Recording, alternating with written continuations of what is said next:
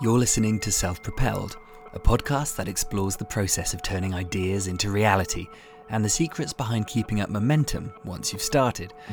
I'm Dave Cornthwaite, and for 15 years I've experimented my way through a series of personal and social adventures, including Expedition 1000, a self-set mission to complete 25 different non-motorised journeys, each over 1,000 miles. I also founded the Yes Tribe, an optimistic community bonded by the idea of making the most of their time and potential, often by saying yes more.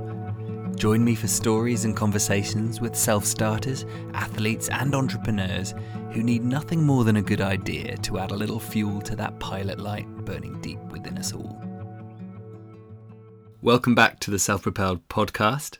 By day, Alex Cooper works in advertising as a freelance writer and director of comedy adverts, and then spends his spare time writing and acting in his own comedy sketches. Alex has also written articles for the Metro about alcoholism, mental health and sober dating, which I definitely needed some advice on. Alex, thanks so much for joining us. Oh, thank you for having me. Let's set the scene. Where are you speaking to me from right now? Well, Dave, I'm currently moving house, so I am, which is always glorious during the middle of a total UK lockdown. So I'm currently staying at a friend's house, and I'm just after this call. I'm actually about to move into my new flat with any luck. I'll get in there before the critical lockdown comes into play. Hey, and are you in London? Yes, I'm in London. So I'm in Richmond at the moment, and I'm moving into a place in Stoke Newington. Mate, going up in the world. That's it.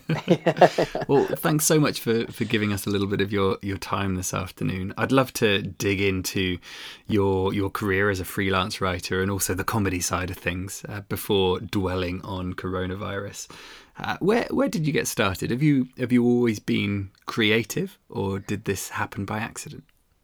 Well, I thought I was, and then with all of these things, I think I always thought I was always a writer. I read a lot when I was younger. I kind of hammered through comics, and I always had quite a fantastical imagination. I think embarrassingly, when I was 8, I tried to actually pull myself into a comic because I preferred it to real life, which is a worrying state of affairs.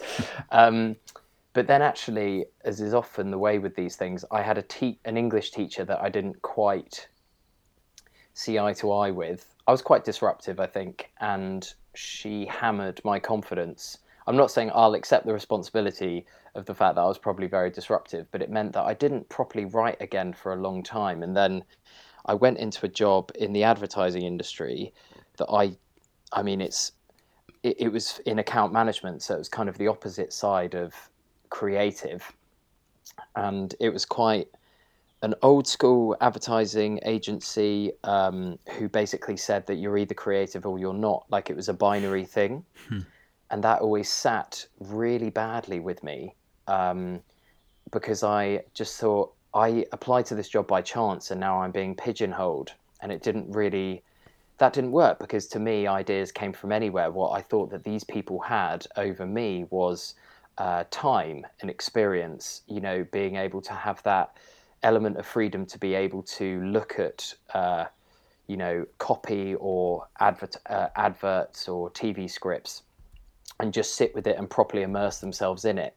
And because I was in account management, it's a very different, very high intensity. You're always on the phone, you're speaking to clients all the time. You're never going to be able to get that creative headspace. So after I left there in 2014 and went to head up a startup comedy content agency. It's very niche.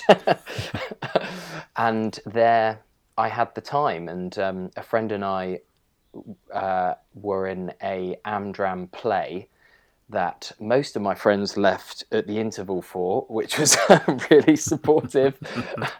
I actually had a friend of mine who was kind of negotiating an evacuation process in the interval. I remember he was helping people down the back steps. But anyway, we kind of decided, that the time had come where we'd spoken about comedy often enough, and wanting to do something and go up to the Fringe maybe, and we were just talking but not putting anything into action. So we're in danger of being those people. And we thought once I had this new job, I had a lot more time on my hands, because at the ad agency it was about 60 to 70 hours a week, and it was really intensive. Whereas this new job, actually, I finished at 6, and so we went up to the Fringe, and then it kind of went from there. Do you think time is the key to putting into place these dreams, creative or otherwise, that we so often have? I think for me, you need to have time pondering things so you can then get better at pondering them, if that makes sense. So when it comes to script writing, at the very beginning, or when we wrote our first Edinburgh show, it took a long time because, I won't lie, 90% of my ideas were shit.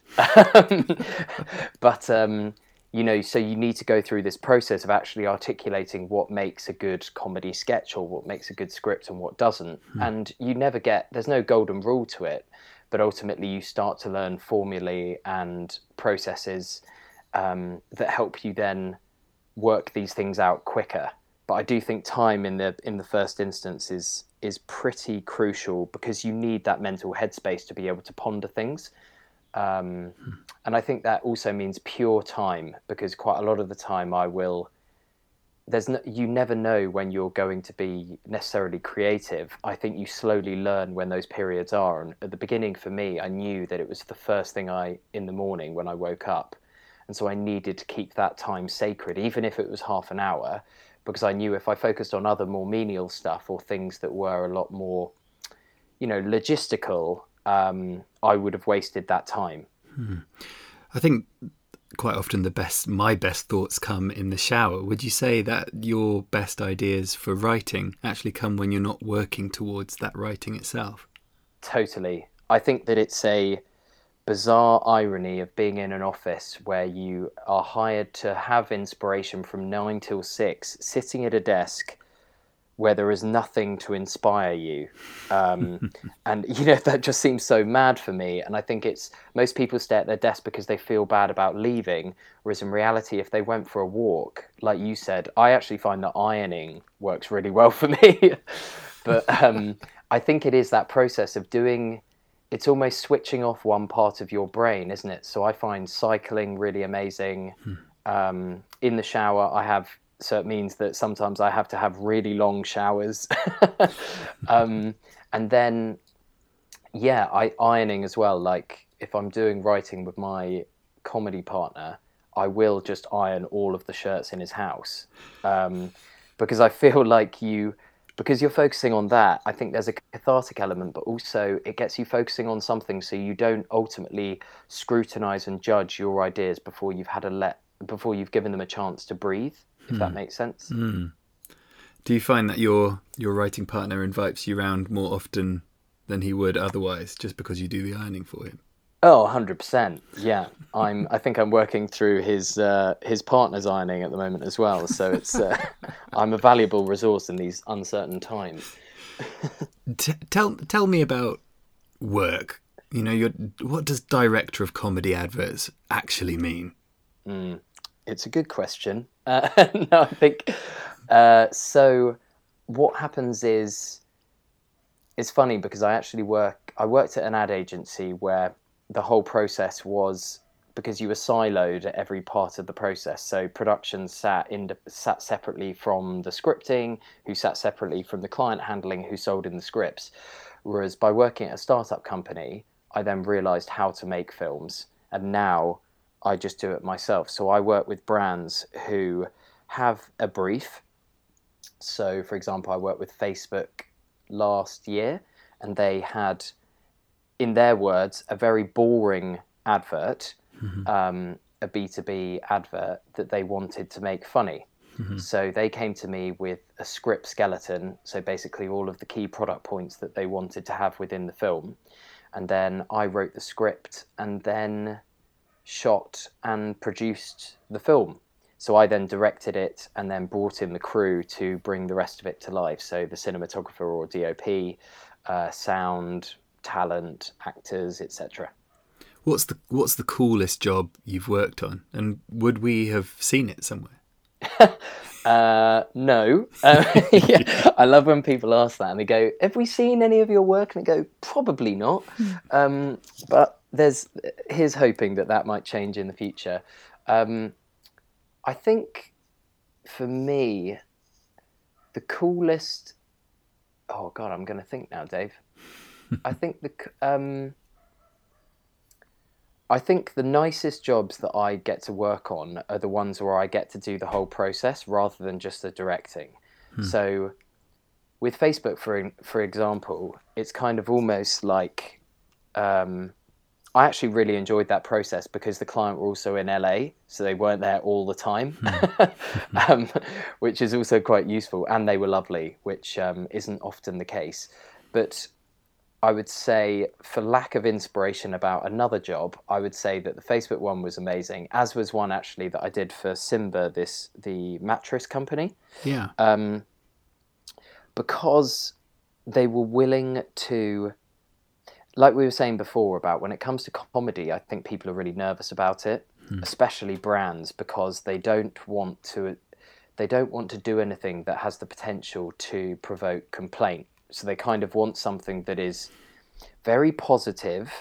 Comedy in the branded world is always positive. There can be no negatives if you embrace the bravery of kind of a Marmite. Not a lot of brands will do that because it means that they're opening people up to talk about their brand in a negative way, whereas actually they want it to be a very specific kind of comedy. However, once you know that and you stop fighting against it, which I think is the ultimate killer of creativity, because you're going to try and push a brand into doing something they don't want to do, I think it becomes very freeing because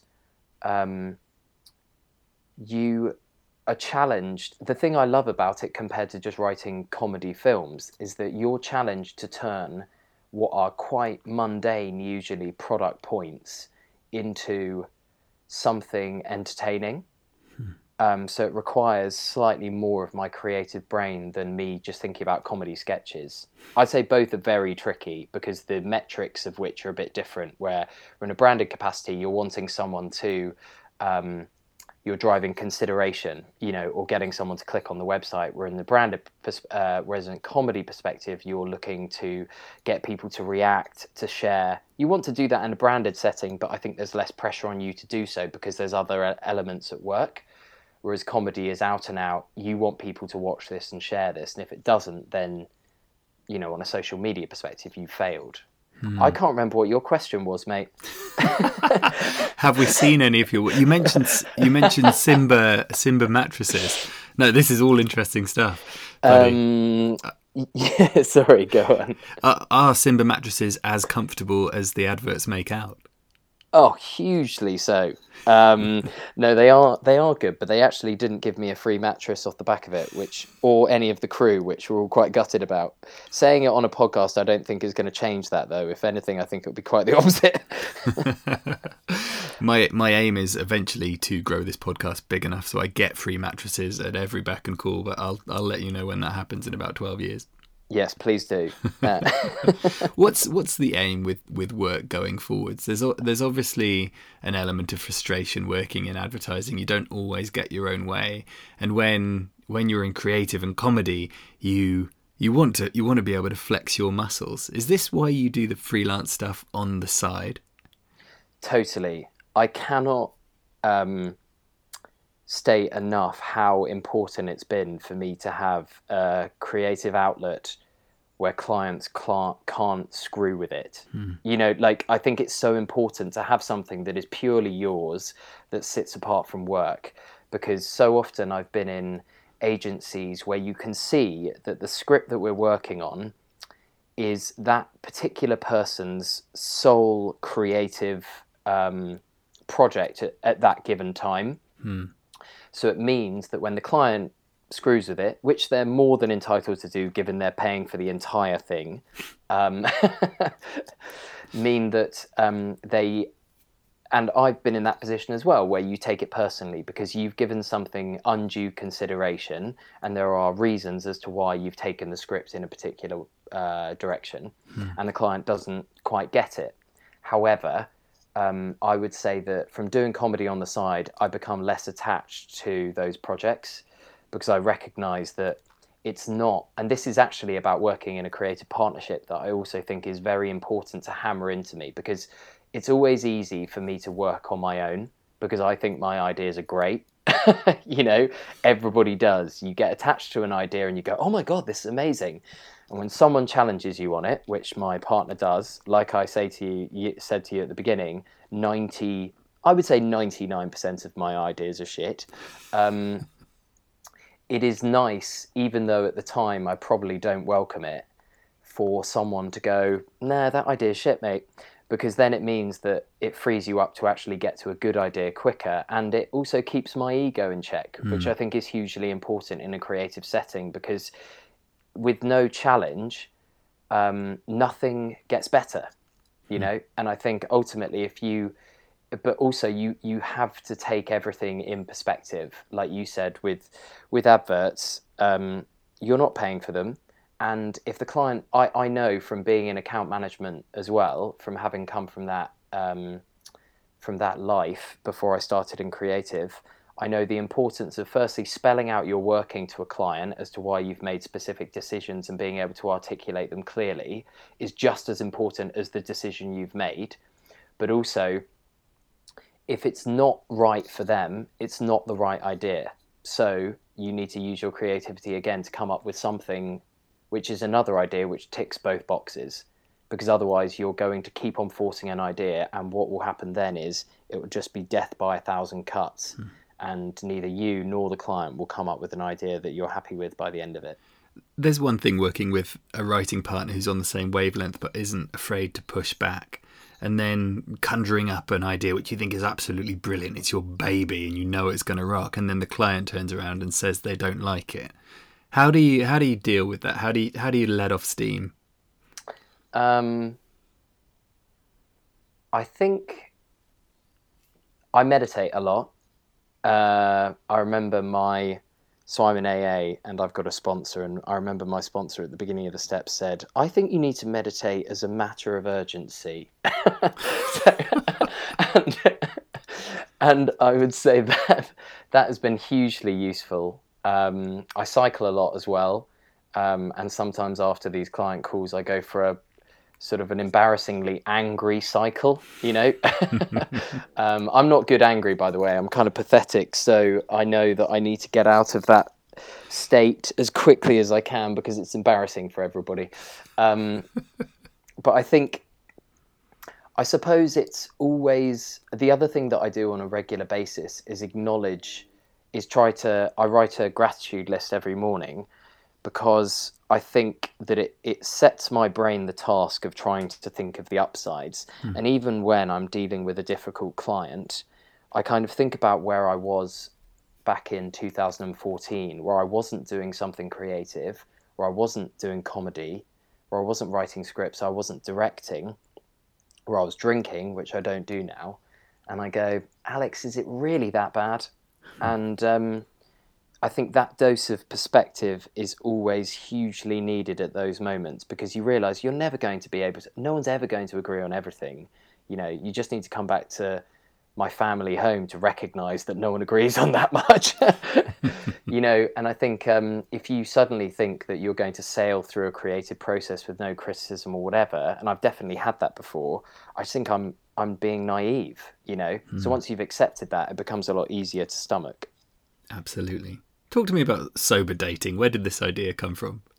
Well, I got sober and I wanted a girlfriend. So I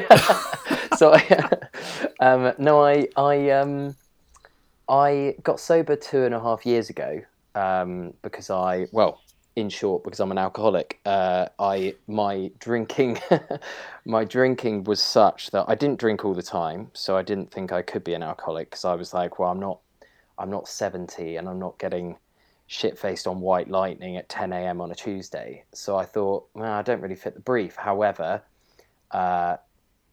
other things beg to differ, and basically I realised that the definition is of someone who, once they start, can't stop.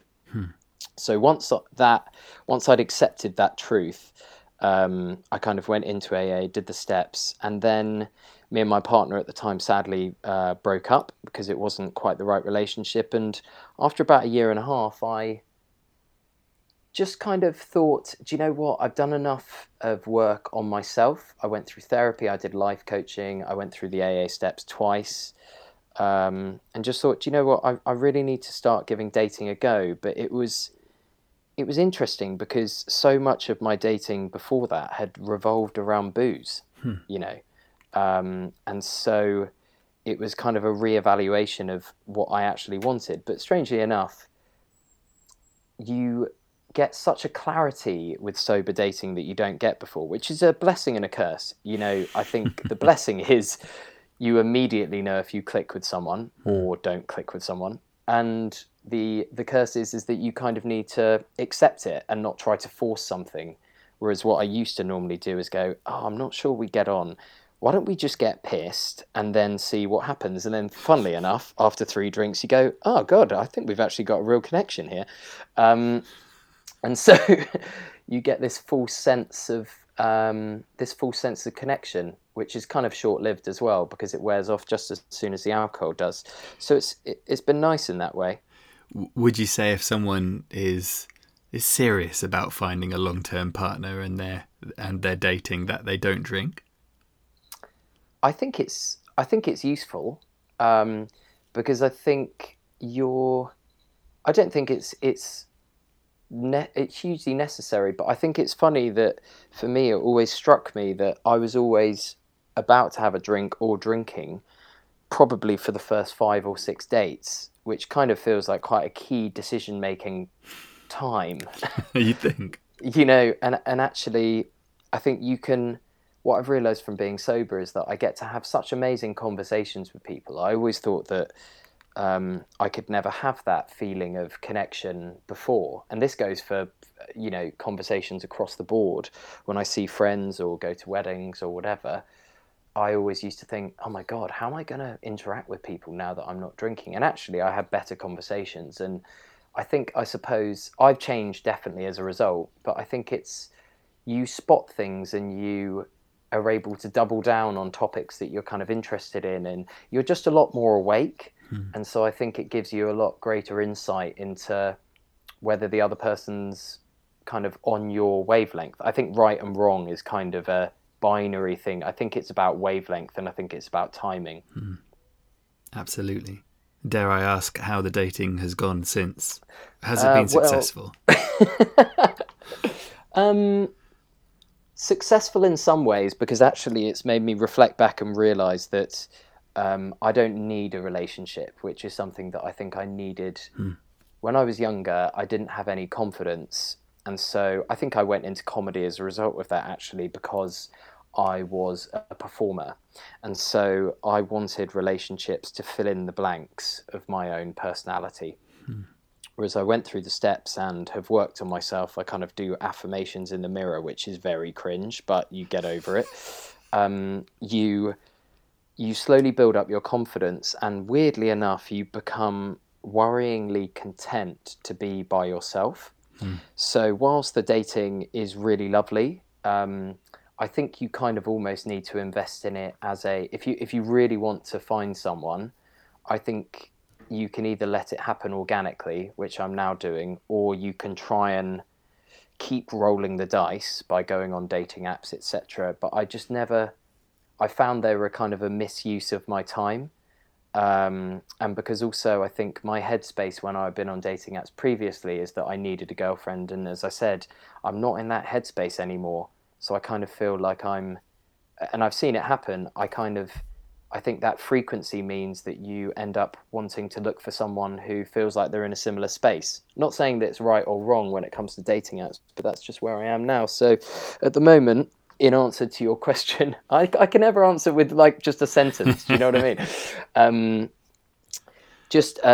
I am happily single. Well, I'd say that being content in your own company is the ideal prelude to finding the perfect partner. Otherwise, there's always an air of desperation. I don't know if you know, Alex, and this doesn't make me an expert by any means, but back in 2007, I wrote a book about dating, and many of those dates were sober, mainly because they were I was trying to date 100 women in 100 days, and there's only so many dates you can fit in before 11 o'clock. Amazing. I'm not Love necessarily going to recommend the book, but my conclusion was that you need to be completely happy by yourself before going on any form of dating, and maybe swiping right or swiping left isn't the best way to find your forever partner. Well, I think everybody arrives at that same conclusion at different points, I think, mate. I definitely will read that book. I'd like to think they arrive at those at that same point, but with a 55% divorce rate, I'm not sure that they do. Well, I think there's a yeah, that's very. I suppose it's. I've been reading a book recently called The Path Less Travelled, and one of the things that they say in it is kind of a commitment to the truth, and I think, or commitment to honesty. Anyway, I'm paraphrasing it badly, but it's one of the two. And I think the thing with dating is that I've realised, but also with relationships, is that for me, you need to continue to, every day you need to make a kind of a new commitment to staying in that relationship. And I know that the reason that me and my ex broke up is because we simply wanted different things, but we weren't ready to accept that. And I wasn't ready to accept that fact either. So, and I think the thing is with divorce rates is as well, and I got it from being single at kind of 34, was that I think society tells you that part of growing up and nailing life is by finding someone, settling down, getting married. I remember I had like 14 weddings in 1 year a couple of years ago. And then having kids, and and what I think quite a lot of people find, I don't know because I haven't been there, is that they tick all the boxes and then they go, but wait, I'm not happy. This is what I was kind of promised. What do I do now? And I think sometimes just being married, which is definitely how I felt, was being married eclipsed who I was actually married to. And that doesn't seem the right way round. So I think it's kind of been a lucky coincidence for me by staying single that I've been able to arrive at that realization, because I think if I wasn't able to have had this time, I might not have been able to do it, because, life gets in the way and you don't have that time to kind of explore yourself and your own confidence. And yeah, so I think you're right. Talking of confidence, let's gently shimmy into Corona time. You're largely a freelancer, and this isn't an easy time for anyone, but freelancers certainly seem to be towards the bottom of the pile when it comes to job expectation, shall we say. This has been a tricky few weeks, and it's certainly going to continue. How are you coping with coronavirus and the uncertainty ahead? How's it affected your work? And would you say that your therapy and the steps recovering from alcoholism are going to help you? So yeah, one of the things I've done, I think, is register for Universal Credit. No, I think I think you're right. I think in order of what you were saying, Dave, I think by being self-employed currently, I'm sure things will change over the coming days, but it does feel like we are close to the bottom of the pile. And I think we're already being kind of under the microscope with IR35. So in reality, a lot of my work had dried up, because of that coming in and there being a bit of confusion, because it felt like a grey area to quite a lot of employers, especially in the creative industries. So it was already pretty dicey. And then Corona hit, and it became even more dicey. But they delayed IR35, so it was slightly less dicey, but there's still no work. So, but I think it's, I recognise that, because I've recognised actually that my day-to-day as a freelance writer hasn't massively changed. The only thing really is that I don't go to yoga. I still spend quite a lot of time on my own. I would say 90% of my time I spend on my own. And I think there aren't a huge amount of jobs at the moment. But I think I think it's funny actually that this is sometimes I think I've spoken with a lot of people within AA, and we all kind of agree that having a program is hugely useful in life anyway, whereas at the moment it is critical, and it's a funny irony that you need to become an alcoholic to be given something that is so not only life affirming but helpful when you are in times of extreme uncertainty, like everyone is. Um, I think it gives you perspective because you're able to listen to other alcoholics who are going through very different things. And I think it's that perspective that helps me from bringing out the violin and going, poor me, because there are a lot of people in worse situations than I am. It gives you tools like gratitude lists, because I think that without that, I remember hearing this podcast where they said that happiness doesn't create gratitude, gratitude creates happiness. And I think that it is a skill that you need to practice on a regular basis. And I think without a few more of those tools, I always thought that my mental health was just a fixed thing. I couldn't affect, nothing that I did on a day-to-day basis could affect how I feel, but I realized that the total opposite is true. And I think at the moment, where there's nothing any of us can do, because none of us know the total extent of this, all we have to do is have faith and acknowledge that all we can do is put in action, but we have to detach ourselves from the outcomes, because I've never been able to predict an outcome of anything, let alone during this point. So it's a totally fruitless, it's a total waste of time as far as I'm concerned, because I've tried to predict life, I've tried to control it, I've tried to manipulate it. In fact, I think alcoholism for me is an extreme case of I can't control life, so I drink, because otherwise because it's the only thing I can control. And I think I've realized that all I can control is my behavior and how I view the world and how I apply myself and work, but I can do no more than that. Very, very wise. What would you say to people who are stuck at home for the first time, usually out to work, never had to spend multiple days, let alone 3 weeks or perhaps more at a stretch inside the same room? Any tips for survival?